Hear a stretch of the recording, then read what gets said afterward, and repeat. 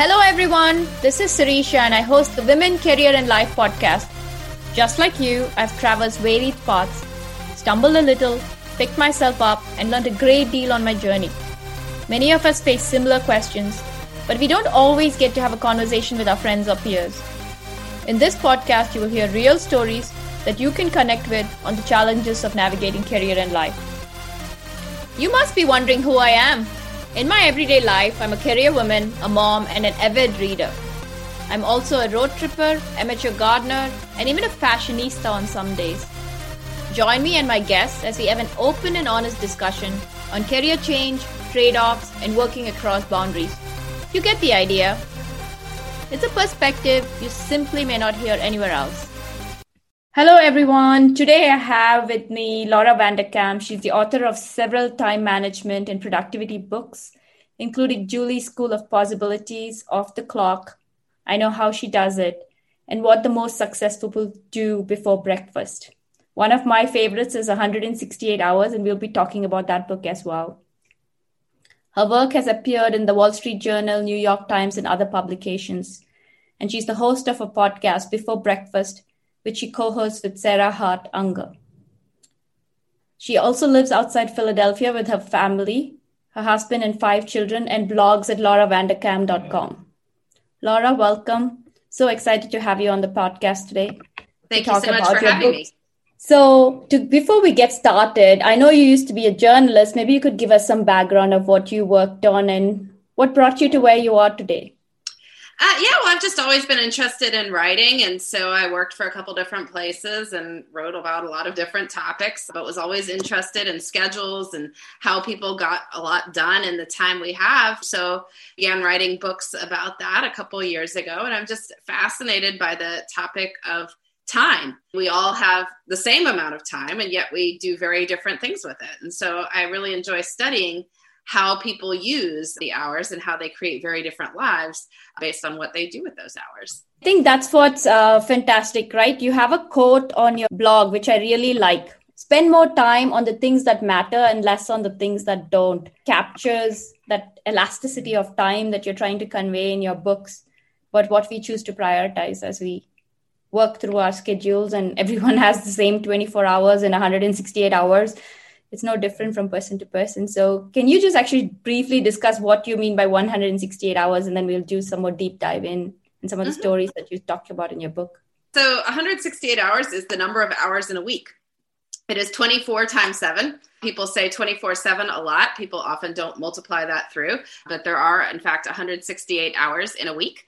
And so I think the reason we want to think about time that way is it tends to be the cycle of life that people actually live. Most of us live our lives in weeks. That's how we structure our lives. That's how we think of it. It's sort of the most common repeating cycle. It tends to be the one that we humans have decided we want to have structure our lives. And so because of that, I think it's very important to know that there are 168 hours in a week, because in order to, have any sense of how much time you are spending on things or how much you want to be spending on things, what the proportions are, you need to know what the denominator is of a fraction. One of the exercises in your book that talks about is really looking at maybe a week or two of our own structured time in 15, 30-minute intervals to see where we parse out all this time, because many of us lead busy lives. And sometimes I think we believe the lives we lead are even busier than they could or may not be. And this gives us, it's very eye-opening to see where really all the time goes. I suggest people try tracking their time for a week or two. Good sense to get the data, because, people often come to time management literature because they think there's something about their time that needs to change. But if you don't know where the time is going now, how do you know if you're changing the right thing? Getting the data is what makes a good decision possible. And you've interviewed a lot of different people, looked at a lot of time logs. So what were some of the most interesting stories that you learned from? What I'm always interested in is how people who do have a lot going on with their lives still make time for things that are fun. So I'm always just fascinated when people are consciously making choices that allow for just a richer, deeper notion of time. One of my favorite examples, I've seen thousands over the years, but one fun one was a family where they decided to put their 2 daughters in piano lessons that met simultaneously at a music center on the weekends. And then during that time, like during that hour where they were both having their music lessons, mom and dad would go out and have like a date, right? They'd go have lunch together or brunch or whatever, and just enjoy that hour of time together. And I just thought that was such a different approach to like kid music lessons than most of us have, where they're like at different times with the same teacher, but then, you have to be dealing with the other kid during that, or it's something, after school that everyone's shuttling around. Like, to consciously repurpose this time as couple time as well, just had a sort of next level awareness of making sure that the schedule supported things that were fun. That is really interesting, because you're usually, when you're juggling that, you're only thinking of that kids juggling time. You're not thinking of your own time or couples time or whatever else you need to do. And that, yeah, you're right. It's sort of the next step of thinking and looking at your schedule. And in a lot of ways, we are overwhelmed with activities. I don't know in your case, but I think COVID gave me and a lot of people I know time to step back and really evaluate what is it that you want to do, and maybe kind of let go as well. And what have you seen through that structure? I know you have 5 kids. It looks like you're going through some construction work at your own place. So you're juggling a lot of things. You're writing a book. I know there's some deadlines are coming up as well. So how do you structure your own time? Well, I'm very careful about trying to, think through how I'm spending my time. I plan my weeks on Fridays. I look at the upcoming week, think about what I need to do, think about what I would like to do. I do try to make sure, in any given weekend, for instance, that I'm doing at least 2 or 3 things that I am excited about, not that all the other things you have to do, shuttling kids around, doing chores, errands, whatever else, but I'm making sure that there's some enjoyable time as well. So, that's definitely one of the things I try to do. I really, think through, am I making progress on all my bigger projects in any given week? Where is the time that I can do that? If something goes wrong, where's the backup time for that? So, I find if you continue to ask those questions every week, think about how you can make time on your calendar for whatever it is that you need to accomplish. Over time, you do keep making progress, and eventually you get done what you want to get done. And I had a friend I was talking to last week, and he mentioned this concept, I guess, that's going around called 0 days and non-zero days. I don't know if you'd heard of it, and it's kind of similar. So if you have a long-term goal, most of us are overwhelmed by these really long-term goals. So it's your non-zero days about just taking a little step. So if you're thinking of physical activity, even if you do 2 push-ups, that's a non-zero day. It could be even 5 minutes or 2 minutes doing something. So you're just making progress towards those goals. So in some ways, what you're talking about, where you're carving time out for yourself, is prioritizing whatever that is critical to you. And you talk about these mosaic tiles. I really, every time I listen to it as an audiobook as I went for a walk, like I said, I was listening to it and I was just envisioning those tiles being moved. And I thought it was pretty neat because time is constant, but also elastic at the same time. If you choose to make it's like telling a child, you have 5 minutes to do homework versus 5 minutes of video game time. Those 5 minutes don't go at the same time, right? One feels like it's 30 minutes, and one feels like, hey, that was 5 seconds. So the elasticity of time lies in that concept of what we want to do rather than what we should do. And maybe that's part of the mosaic tile. So maybe you can speak to that, and just, is there anything, if our listeners had to take away one thing that they should do differently or not do, what would you suggest?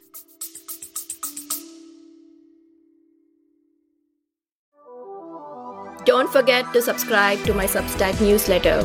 The links are in the show notes. If you're looking to partner with me for keynote speaking on women leadership, financial independence, or graduate school and beyond, check out my website and reach out to me. Stay tuned in and listen to the rest of the podcast. Thanks for listening. Well, the reason I like this mosaic image, when I track my time, I do it on weekly spreadsheets. And so the cells of the spreadsheet in this telling are tiles on a mosaic, which just seems like a much more artistic and creative way of approaching it than just talking about, using Excel. But the idea is that time does not have to be used for one particular thing. So many of us have the idea that work happens from 9 to 5, Monday through Friday. That is the way it must be. And, there's nothing to be done about that. work does not happen at other times. And so there becomes this strict separation of, work and the rest of life. And that's fine if you want to, do it that way. But especially, a lot of people have seen with COVID over the past year, and as a lot of people, worked from home more, the lines don't have to be quite as strict. But in general, the mosaic idea is that we can move time around between different categories. And by doing so, you can open up more possibilities than if work absolutely does have to happen between 9 to 5 and personal things cannot happen between 9 to 5. As an example, some people might start work late some morning to go read to a child's class for a special occasion. And then they would just work later that afternoon, instead of, let's say work from 10:30 to 6:30 instead of 9 to 5. And, the same amount of work could still get done, but you open up the possibility of doing something else, or maybe going for a run at lunch and then just making up the time at some other point. Or something I've seen a lot of people do, especially if they have very young children who go to bed early, is end work relatively early so they can spend quite a bit of time with their young children who go to bed early, and then do whatever work didn't get done in the afternoon at night after the kids go to bed. Right. So they're splitting their work shifts and doing, say, 9 to 3 and then work from 8 to 10 at night. And it's the exact same amount of time. It's just that you open up more hours for other things based on, what can happen sort of around other constraints. Working a half day during the week and working half a day on Saturday. You go to a museum on Thursday afternoon and, they're not open other times. Well, then just work a half day on Saturday. So that's the idea of the mosaic. It's just that you can move time around into different categories. And by being a little bit more flexible and a little bit more open about whether time is for work or life or something else, you just allow for a more broad perspective. Very true. And I think it gives you, to your point, though you're looking at the 168 hours to structure it to what you want to do, it doesn't have to be over-structured. There is flexibility around moving it as you see fit, be it for that week or those few days or even in the future. One of the interesting observations, this amount of time that working mothers spent with their children and stay-at-home moms spent with their children. When you looked at a lot of the logs, what sort of conclusions did you come to? Well, we have this idea that how women spend their time. And so there's sort of this idea floating around that if you work full time, you'd never see your kid. Now that we know, as your listeners know, that there are 168 hours in the week, you see sort of the problem with that mindset, right?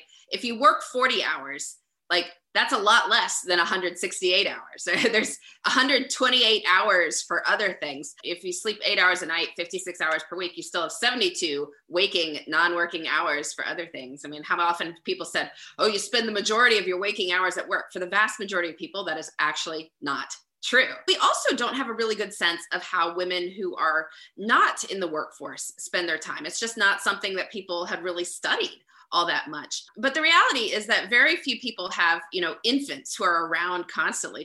Women do other things with their time. They do their own projects, they do errands, they do other things. There's just the time available for interacting with kids is not the whole, not 8 hours you would have been at work. And so the actual gap between how much interactive time women who work full-time for pay and women who are not in the workforce spend with their children, it's really not that different. It's not 40 hours different, 1 to 2 hours a day different. Everyone has to make their own choices, but I definitely want people to think that if they are interested in simultaneously pursuing career ambitions and raising a family, that there is space for both. And you will definitely spend quite a bit of interactive time with family, regardless of what career choices you wind up making. To your point, I've been a stay-at-home mom and I work. I've done both sides. There are ways to structure it, and it actually segues to a different concept which you talk about. Is the way I looked at it was financial health, because there are women or men or caregivers who choose to work part-time for choices of having to need that time or resources for something else. Some of those are decisions because we feel like that's the structured time, that's what's available for it. And in some cases, we are locked into those situations, so we don't have flexibility. But if the choice is made because we think that 20 hours is going to stick to the 20 hours that we really think is part-time, I think few jobs do allow it to be really part-time, but most, I think, don't follow the 20 hours.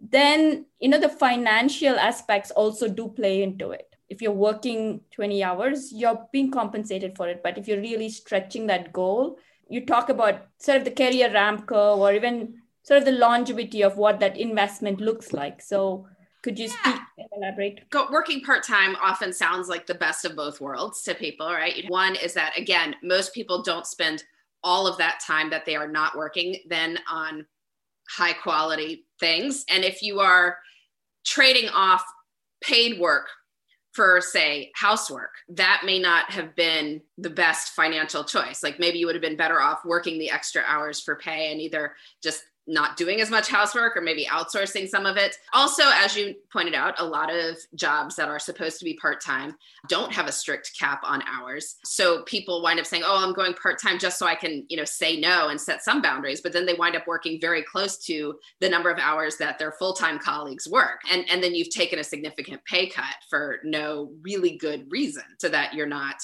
making a sort of choice that seems like it would be the best of both worlds, but in fact is just you're earning less, not working significantly less, and spending the time that you freed up on things that are perhaps not the best use of your time. It affects, let's talk about the financial aspect. It does have an impact on it, but I think to your point, you could outsource some of those. Those are hard decisions to make when you want to give some things up. But if you were to look at all the pieces, let's go back to your mosaic, right? You're looking at all the mosaic tiles and making that decision. I think one of the examples is about a lawyer in that they're working part-time, but probably working only maybe 6 to 8 hours less than their full-time colleague. Because they are billable hours, it's a significant difference, because now you're up not only for what you're getting paid today, but it could lead to partnership opportunities, and it lends itself to a whole different level of discussion without having to give up your core. I just want to clarify to whoever's listening, we are not suggesting that you have to work full time or you should not be a stay-at-home mom or any of that. It's a choice that we all make, but this just opens up the realm of possibilities to look at all of these in a different viewpoint, to a different lens, and see if that's still the best solution for what you did. Like in my own case, I stayed home for 3 years. I had the best time. But I also, if I were to compare work in this, staying at home as a mom is quite challenging. It's a lot of hard work as well. And sometimes going back to work, I felt the structure was much more simpler. There was a set of goals that you could sort of check the box off. But I always found that when I had a lot of like household stuff to do, it sort of repeated much more frequently, right? By the time I got something done, it ended up at square one and I was playing catch up again. Let's go back to the basics, the laundry or the dishes or whatever it was with young children. It's just a constant lot of work. So it just kept resetting the clock in a lot of ways. So yeah, no, that can be true. Also, just if people are in the house, they see the mess more. It's just one of those funny realities of the elasticity of time. It has to be filled with something. There's a parallel example at the email or the meetings or other schedule. I mean, there is that similar parallel you can draw at work also. How to take advantage of whatever time you're working to make it more productive. Yeah, I mean, people waste all kinds of time. I mean, all of us do. Much work of all sorts, housework, paid work, expands to fill the available space. It doesn't mean you can take zero time to do these things, but often there's some amount of malleability. By choosing to devote less time to these things, then you wind up devoting less time to these things. You've written the book on what do successful leaders do before breakfast. What are some of the key things that they do? Mornings are really a great time for getting things done. And this is a good time to do anything that is important to you that life has a way of crowding out. So exercise, reading, creative work, long-term strategic thinking, sometimes, investing in your relationships. These are all things that can be done in the morning when most people tend to have more focus and discipline in the morning. The end of the day can get away from you. People tend to have more control over those early morning hours. If you look at the sort of leisure time people tend to have, it either comes at night, like after kids go to bed, after you're done with work. It could also have a chunk of personal time in the morning. Most people take it at night, like they stay up later. We tend to be tired at that point. So that time tends to go toward watching TV, towards social media, that sort of. Whereas if you go to bed earlier and then wake up earlier, you could use the time in the morning for more. And it also ties to the concept of the studies on willpower. We have more in the morning eating, right? You eat more healthier. And by the time the day progresses, you're likely to indulge more, just as your willpower. It's like a bucket that sort of starts to deplete, and at some point at the end of the day, it's harder to sustain. So you're suggesting using that core time to invest or do things that you really want to spend time doing. Yeah, you always want to match the right work to the right time. And so if you leave all the things that are personally important to you to the end of the day, you just won't do them because you won't have the energy to do them. Whereas if you do them first, you get to them before the day takes its toll on you.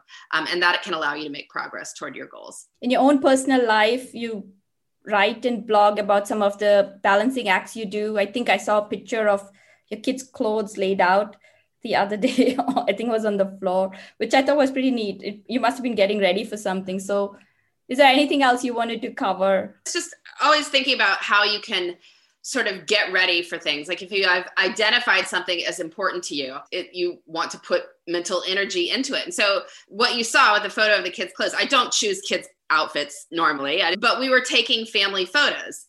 And so for that, I made selections of what the kids would wear so that we would all be wearing stuff that worked together. That's what it was. More just that when you identify something as a priority, then putting mental energy into making sure that it gets the attention it deserves. One just last little bit of advice I'd leave people with is to think about those small bits of time that we tend to have during the day. It's very easy to just pick up your phone, check social media, look at your inbox, but you could use these for other things. And by consciously making a choice to use them for other things, you can fit a lot more things into your life. Calling a friend, or for reading, doing some stretches or meditation or anything along those lines. So even small bits of time can be used well if we are mindful about them. And I think it's worth using small bits of time well. Yes, you could finish a novel if you keep reading every day, 10 minutes, and squeeze it in between everything else. So this is a question I ask every guest. What advice would you give your 21-year-old self on going through the different stages or helping them through the different stages of life? I think my 21-year-old self was already interested in writing, attempting to make her career doing that. So it's all going to be fine. Don't worry about it so much. If you keep trying to make progress on your goals, in fact, you will achieve many of them. I'd like to think she'd be happy with my life now, and she was happy with her life then. So I think that's what I'd, just say, stick with what you're doing, do what makes you happy, and you'll build a life over time that you enjoy. That's very positive. One last question. How would you describe yourself in one single word? Curious. So today we've had an interview with Laura Vanderkam, who's a time management and productivity expert. If you haven't heard, you really need to listen to her TED Talk, which has over 12 million views. I've listened to it a few times, and I've had a lot of other friends who actually learned a lot from that. You can listen and follow social media for Laura Vanderkam. Look up L Vanderkam on Twitter and Instagram, and Laura Vanderkam on LinkedIn and Facebook. Laura, thank you for being here today. It was a real pleasure talking to you, and really make us more conscious of how we take that elasticity of time and really structure it to prioritize what we think is important while still having fun and enjoying it and not structuring it all together. Thanks so much for having me. I hope you enjoyed today's conversation on returning to work after a break. Tune in every other Wednesday to catch the next episode. If you think a friend may benefit from this, please share this podcast with them. All the resources we talked about are also available on our website, womencareerandlife.com. I would love to hear from you about your stories and your journey. You can reach me on my blog, Twitter, Instagram, or Gmail at Women, Career and Life. Until next time, this is Sirisha signing off. Remember, there are infinite possibilities to drive change in career and life. Which will you choose to make a reality today?